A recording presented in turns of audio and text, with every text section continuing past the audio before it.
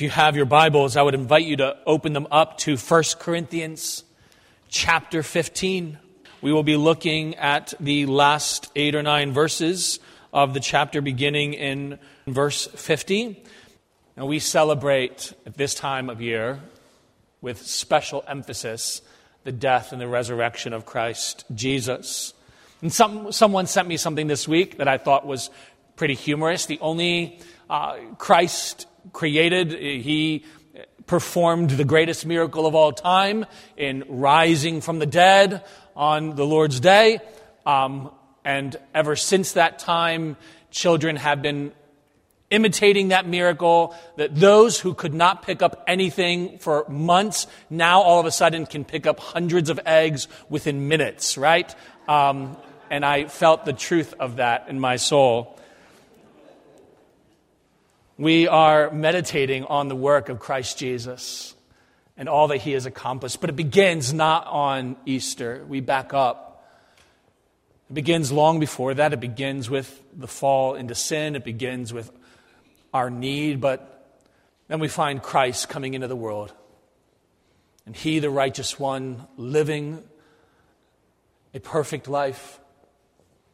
And despite his perfection, he goes to the cross. We find throughout, if you read through the Gospels, you'll read phrases again and again where we are told he set his face like a flint, like a rock toward Christ. He was intentional, deliberate about going to Jerusalem, knowing what it would be. And he does not go merely to sacrifice, that is, no one takes his life from him. He is the King of all things. He lays his life down. Even to the very last breath, he gives it up. It is not ripped from him. He's the Lord over all. But before he gives up the ghost, before he dies, he makes several declarations, none more profound than "it is finished," declaring what he had accomplished, the satisfaction for sin. If you can picture that scene there, we now call Good Friday. It was anything but good that day. As darkness had descended, as the mockers and the revilers surrounded Christ, as the one who had created all things, the one who, even at that moment, we are told in Hebrews chapter 1, he upholds all things by the word of his power. The very ones that mocked him, he gave them breath to mock him. The very ones whose existence at that time served to end his, he was the one who was allowing them to live. An old dead writer, Octavius Winslow, put it this way: "Little did they dream as they bound the fatal wood upon his shoulder, by whose power that tree was made to grow, and from whom the beings who bore him to the death drew their existence. So completely was Jesus bent upon saving sinners by the sacrifice of himself, he created the tree upon which he was to die, and nurtured from infancy the men who were to nail him to the accursed wood. Oh, the depth of Jesus' love to sinners." We forget that too easily. Oh, the depth of the love of Jesus for sinners. That's that same love that is at this moment bent toward you.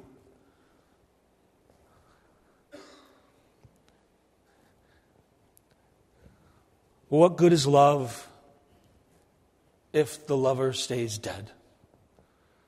What good is the death if he never lives again? And Christ doesn't stay in the grave. Christ, against all patterns, he breaks the pattern. He rises, as he told his disciples again and again, he rises again on the third day. Takes up life. He who laid down his life, he takes it up again. The details of that resurrection story are, well, we read one of those accounts this morning. They're profound. And it shows the care for history, the details that we saw there. Not only the detail of John recording that he outrun Peter. That's a humorous detail, but John records that because he wants to be absolutely clear about everything that happened at this moment. It is the most important moment in all of history. Nothing else precedes that. And it is burned into his memory what has happened. And he doesn't want to overlook any detail. Everything, the historicity of it matters to them. And so he talks about who got there first, who outran who. He talks about who was the woman. There were multiple women that went, but he singles out one in particular and her role. And the women, that each of the Gospels testifies to the significance of women. Those details matter. The empty tomb, the radical change in the disciples, from cowardly to courageous, so many things we see that signal the truthfulness of the resurrection. But Paul's argument in this chapter is not merely that the resurrection happened. That is a big part of it. He is going to take a chunk. In fact, Pastor Aaron earlier read a section where Paul makes it absolutely clear we cannot spiritualize, we cannot even look at the resurrection as if it was only a symbolic idea, but not an actual event. If it is only an idea, if it is only a story we tell ourselves, then everything that we believe is a lie, and we are to be most pitied. The entire foundation of everything we believe as Christians rests upon whether Jesus truly rose from the dead. It matters. But the question goes further. He goes further. It doesn't merely matter for what we believe. It also matters for us in terms of our future. In Christ's dying and rising again, he secures, for all who trust in him, he secures a particular future. And friend, if you are not a believer, not a Christian this morning, first I want to say thank you for joining with us. It is a privilege for us to have you. And I want you to grasp something this morning. That what Christ has done in his death and in his resurrection matters for you individually. And it will matter not just in this lifetime, but for all eternity. I remember when I was a child and I thought somebody who was in their 20s was, man, that's old. Somebody who was in their 40s, that's ancient. Now I realize if you're 40, you're young still. And I hope I have that mindset when I'm 60 and 80 and whatever the Lord gives me. But you and I will not, whatever amount of years we're given, whether it is 20 or 40 or 60 or 80 or 100, eternity will make this life pale in comparison. What Jesus does matters for you for all eternity. And Paul is going to lead us into a meditation on that this morning. What does it mean for your future, for your life? And he talks about this need for a transformation. So before we dive into the text, would you join me as we pray and ask God's blessing as we come to his word? Father, this is indeed your word. We pray that you would work in our hearts, that we may find it sweeter than a honeycomb, more precious than every jewel, that it will not come to us in vain. But as you promise that it will produce the thing to which you send it. Father, open our eyes to see, uncover our hearts, that we may glory in the truths that we find here, and that we may receive them this morning. In Christ's name, amen. Paul describes in this text, in chapter 15 of 1 Corinthians, verse 50, Paul begins to describe this need that we have. He says, "Now this I say, brethren." And by brethren, he doesn't mean simply guys. That's the way down in Philadelphia, when they just want to talk to a group of people, what do they use? Guys, right?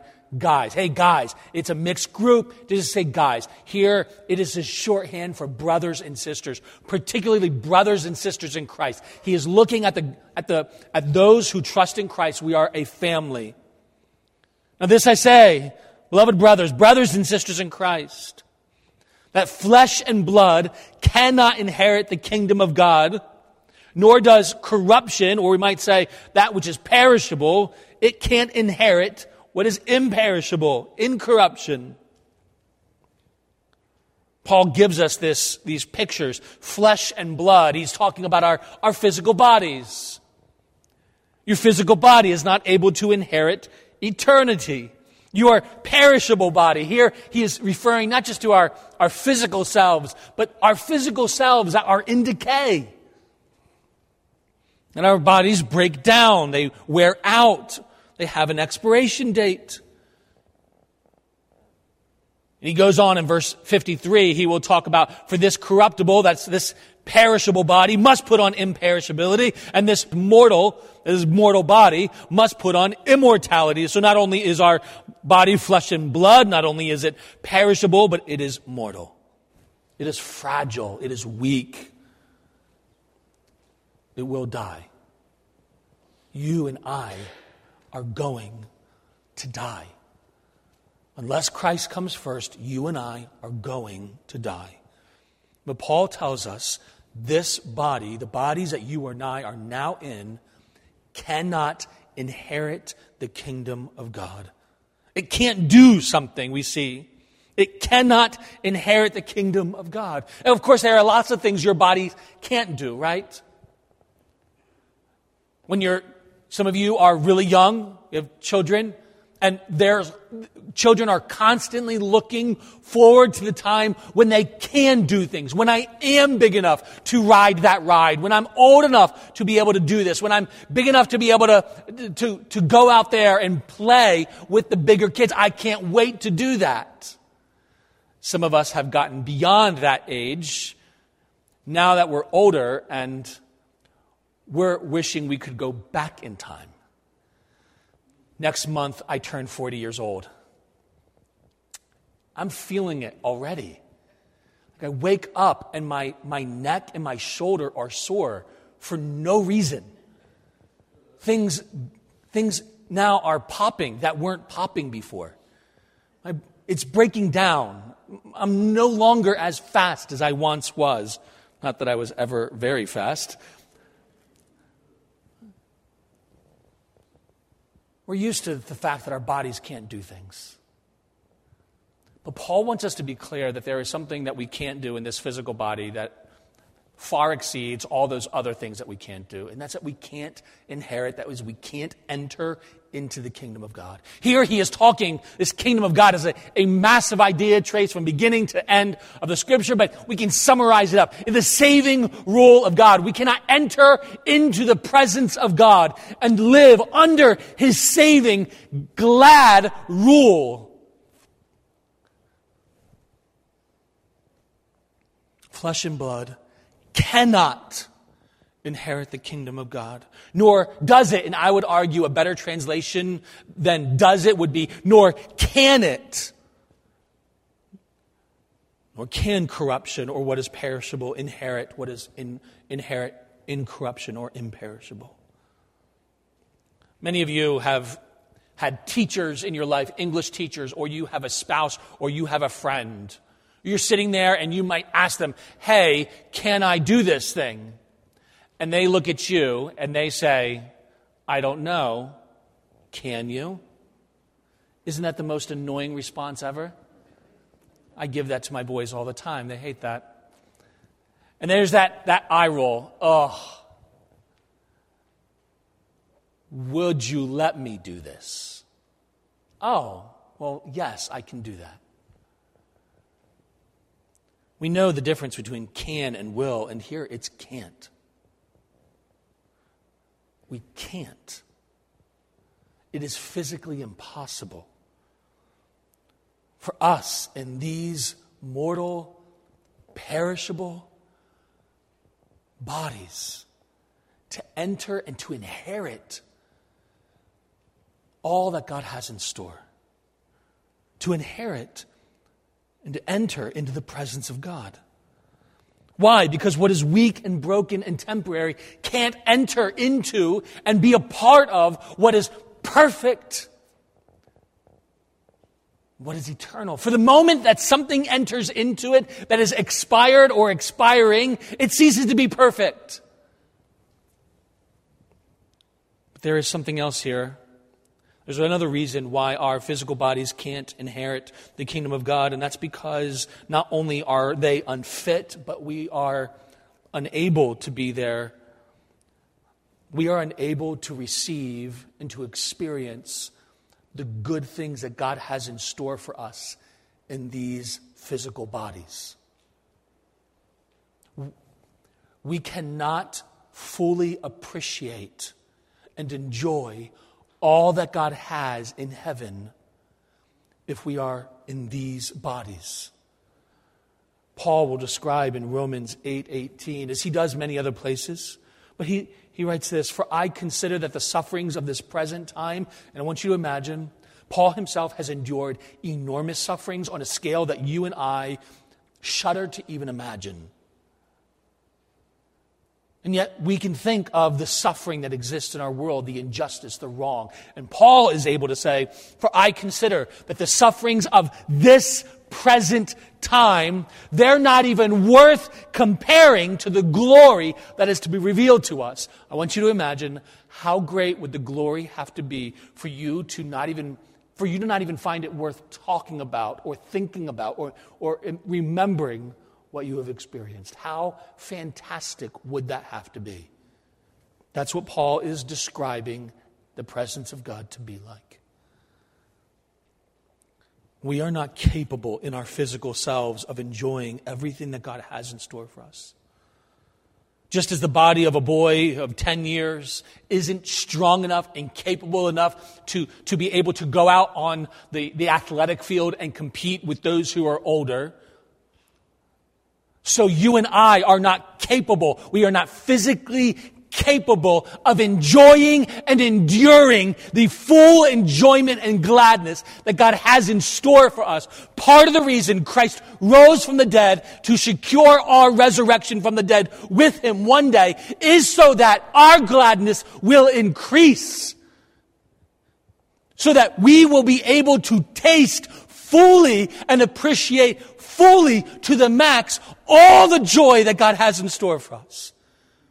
He did not come to merely offer us a better way to live, a way that is a more duty-bound, but one that offers greater joys and satisfaction. Christ came to secure your eternal happiness in Him, for there is nothing more glorious or offers more gladness than Him. What God has in store for His people, all the eternal joys and pleasures and countless streams of happiness, all that is too much for you to taste now. It's like we are children, right?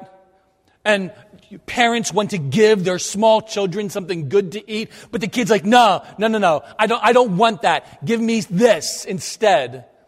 Don't you understand? This is good, really good food. Oh, no, just give me this. Our taste buds haven't matured yet to be able to appreciate it. So the resurrection of Christ guarantees our salvation and our future resurrection and transformation with Christ so that we may taste of those joys. And not only so we may taste of them, but we may enjoy them. This is why Paul says in verse 3, "For this perishable body must put on imperishability. And this mortal body must put on immortality." There's that must there. We have to have this, because if we don't, then what God has in store for us, we won't be able to enjoy it to the full. This is why Jesus said, I go to prepare a place for you, so that where I am, you may be also. He came not to, he tells us that he came to give us joy, and that our joy may be full. And Christ's resurrection secures our transformation, our future transformation, so that we can taste that joy. This is why the resurrection for you and I is absolutely essential. Well, part of the reason. And we see that it is indeed certain. We see this in verses 51 and 52. Paul wants to be clear. He's hit on this theme again and again throughout this chapter, and he hits it again here. Behold, I tell you a mystery. And by mystery, he doesn't mean something that has never been known, but he says something that was not clearly, fully understood before, but now is being revealed fully and certainly. He says, behold, I tell you a mystery. We shall not all sleep. That is, we shall not all stay dead, but we shall all be changed in a moment, in the twinkling of an eye, at the last trumpet. For the trumpet will sound, and the dead will be raised incorruptible, and we shall be changed. You notice all the wills and the shalls, those future wills, so to speak, is this will happen. This shall be. This is a certain transformation. You shall not all sleep, but we shall all be changed. That is, all who put their hope in Jesus, all who cling to Him alone, we shall be changed, transformed, so that we may be with Him. Not all will die, but every last person who has trusted in Christ will be transformed. And He gives us the how and the when. It'll be in the moment, in a twinkling of an eye, as quick as is humanly possible in our imagination to consider. The last trumpet, this idea that has been used throughout the Scriptures to signal a massive work of God. We find this echoed in 1 Thessalonians, as well as other passages. What is clear is that this transformation doesn't take weeks or months or days. This is not, okay, I have got an app that I'm going to sell you, and if you will follow the plan on the app on your phone, you're going to see a physical transformation by next year. All right, that's not what we're talking about. Come to the gym 4 times a day, and you're going to see a different you. That's not this. This is a far better plan than that. We will be made new. We will be completely and utterly transformed at the coming of Christ. And then Paul, just reveling in this truth, in verses 54 to 57, he revels in the triumph of the resurrection. Even though he is talking about the resurrection of Christ in the past, he's so certain that it's not only that it has happened, but that it has secured our resurrection, that he is triumphing in his future resurrection for himself and for all believers. He's triumphing in it in the present day. And he invites you and I to rejoice, to revel, to party in this, in our mind, in this idea, to live in light of this.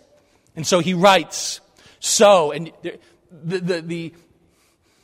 the chapter is heading uphill. It's climaxing in this way. It is ascending in passion. So when this corruptible body has put on incorruption, and when this mortal has put on immortality, then shall be brought to pass the saying that is written, death is swallowed up in victory. And here he's going to quote 2 different Old Testament passages, one from Hosea, the other one from the book of Isaiah, but he's bringing them together to revel in this truth.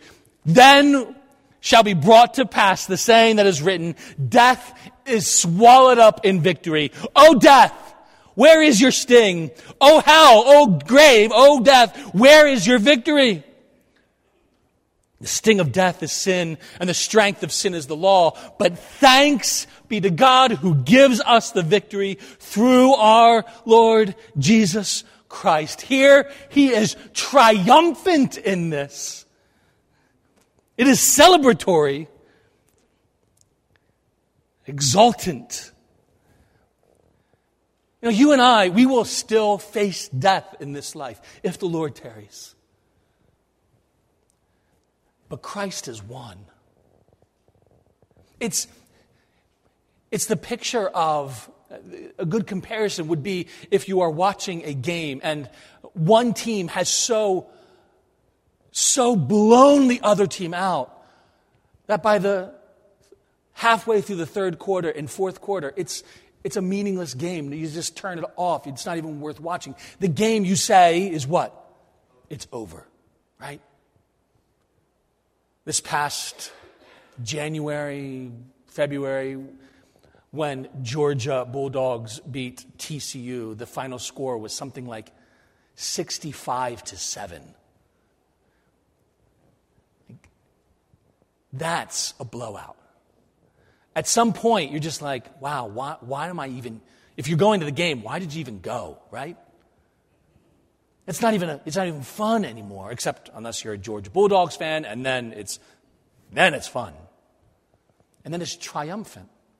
And the whole team starts celebrating. You can watch on the sidelines of these times. Everyone's just excited. I know it's coming. We're just waiting for the clock to hit all zeros, and then we're going to flood. But we've been celebrating this whole time. That's what Paul's doing. The clock hasn't hit zero yet. Christ has not returned. Death is still happening. But guess what? Game's already over. The deciding score has already happened. It's already done. And so we read these words, and you can't read them merely with dignity or dignified or grave-like or statesman-like. It's triumphant. It is almost mocking. Here, Paul is addressing death itself. Death. That which has taken and robbed so many of life. That which has cut those in their prime down. That which haunts our waking dreams. Death. Is there anything more evil than this? And Paul addresses this evil being, as it were, addresses death itself. And he doesn't do so respectfully. He does so mockingly, sarcastically. You could almost read it like, where's your victory, death? Did you think you won? Where did you go? Is this your trophy? No, this isn't your trophy. You didn't win it. He is absolutely laying it low. He is mocking it sarcastically. He is owning the moment. And it is not just death, it's the very enemies of death. We see this in verse 56 and 57. The sting of death is sin. And Christ, having paid for sin, has defeated that which has brought about death. And more than that, Christ, in obeying the law, he has fulfilled it. And so he can say the strength of sin is the law. And it's not that the law causes sin, but rather the law has defined what sin is, what is good and righteous, and what is wrong. Paul will say elsewhere that the law is good and holy, but the shortcoming of the law is that it doesn't help you do what's right. The shortcoming of the law is that in telling you what's good and right, it tells you where you fall short. And whether you are the kind of person who is wired more towards outward conformity and goodness and religiosity, that the law might present to you and you can follow it, measure up in some way, and you might be tempted towards self-righteousness. And others who find your heart just wired. Anytime you're told this is what you must do, your heart immediately responds to the negative. I don't want to do that thing. The law defines that as sin. And either way, the law condemns us. And Paul says the resurrection of Christ, in defeating sin and defeating the law, it empties death of its power. And in his resurrection, Jesus triumphs over death, sin, and the law, and it helps us to see what sin is. And so Paul triumphantly mocks the powerlessness of death, and he invites us, every last one of us, to join him in this glad triumph. Absolutely, death brings grief. But for the Christian, it brings the promise of that which is far, far better. an overwhelming sense of confidence and joy, knowing that death has died, Christ has won, as we sang earlier. There are some poems that have picked up on this theme of triumph and addressing death in a certain way. One is in your worship guide. You can find it there towards the back. John Donne is a famous poet, lived in the 16th and early 17th century, wrote numerous poems. He is a wonderful poet, often wrote on Christian themes, and he addresses death in one of his poems. "O death, be not proud, though some have called thee so." And he addresses death like Paul does, but he addresses it almost in a statesman-like manner. "O death, be not proud, though some have called thee so." Someone who lived not too long after him, Henry Vaughan, read much of John Donne's poetry, was moved by it.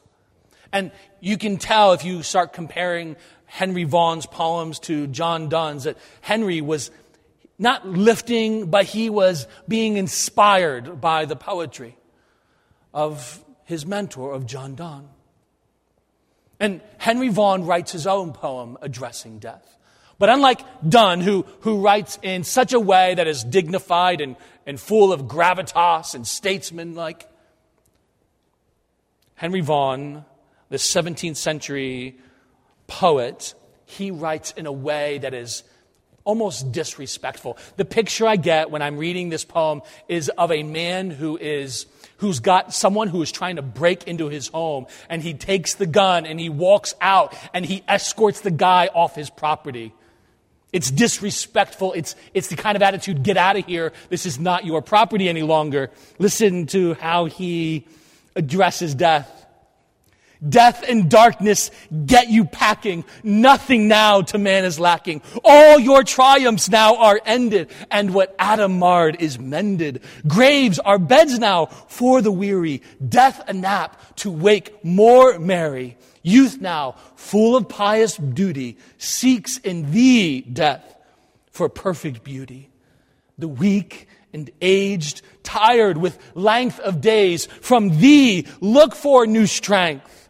And infants with thy pangs contest, as pleasant as with the breast. Then unto him," that is referring to Christ, "unto him who hath thus thrown, even to contempt, thy kingdom down, and by his blood did us advance unto his own inheritance. To him be glory, power, and praise from this unto the last of days." Death and darkness get you packing. Isn't that just a great line? Nothing now to man is lacking. So what does this mean for us? Paul summarizes one aspect of what this means for us if you have trusted in Christ, what this means for you. Verse 58. "Therefore, my beloved brethren, be steadfast, immovable, always abounding in the work of the Lord, knowing that your labor is not in vain in the Lord." This has special significance for Christians. Despite all their issues and problems, and the church at Corinth, if you do not know, the church at Corinth that Paul is addressing here had massive problems. I mean, he spends most of his letter to them addressing all of these massive issues in the church. And yet he calls them at the very end, "my beloved brothers and sisters." But more than just addressing or having significance for Christians, it touches and has implications for everyone. Friend, some of you this morning are not Christians. You may think of yourself as a Christian. You may attend church somewhere. You may read the Bible on occasion. You may believe God. You may believe in Jesus. And all that is well and good. James, in his little book, tells us that even the demons believe all these things. Judas believed all these things. And he was not a Christian. A Christian is one who has turned from his own way and is turning and following after Jesus, has trusted in Christ alone as his Savior. Well, friend, you can be sure that the resurrection will affect you as it will all of us. Just as Christ has been raised from the dead, so the Scriptures promise us that there will be a resurrection for each and every one of us. First, for those to glory, but there is a resurrection also to judgment. Over and over again, the Bible, God promises justice. That's what you and I want. That's what our world longs for, talks about so often. We desire justice, righteousness. God is going to give it. And that ought not to comfort you so much as terrify you, because, friend, all of us deserve His justice. All of us deserve His wrath, His anger, for we have sinned against Him who is high and holy and good. And the sign. And yet God in His mercy, despite the fact that you and I have offended Him and sinned against Him, God in His mercy has done what you and I could not do. He has come in Christ. And God has died, Christ, the Son of God, died in the place of sinners, bearing the judgment of God for sinners like you and I. Will you not trust Him this morning? Will you not follow Him? But again, Paul is addressing Christians, and he addresses Christians in two ways. He says, be steadfast, immovable. These two words combine to picture and to call from us an attitude that we are not to be shaken by anything. It's similar to what Paul will write in Colossians chapter 1, verse 23, telling them there and us to not shift in any way from the hope of the gospel which we have heard and believed.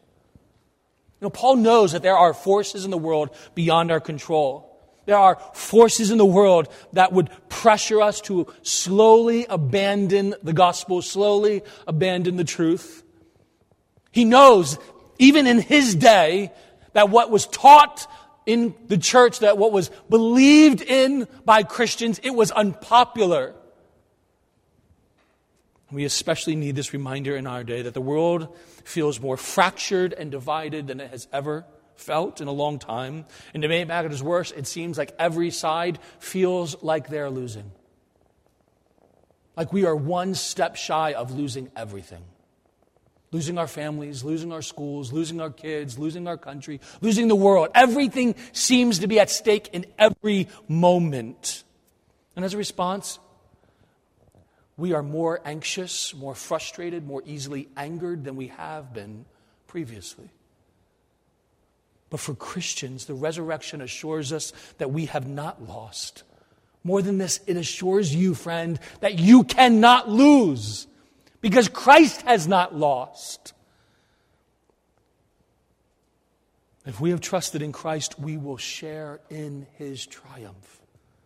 And so we don't approach the fights and the battles of this world as if everything hangs in the balance upon what we do or what someone else does or how the vote turns out. It doesn't depend on those things. Not that they are inconsequential, but it doesn't ultimately depend on that.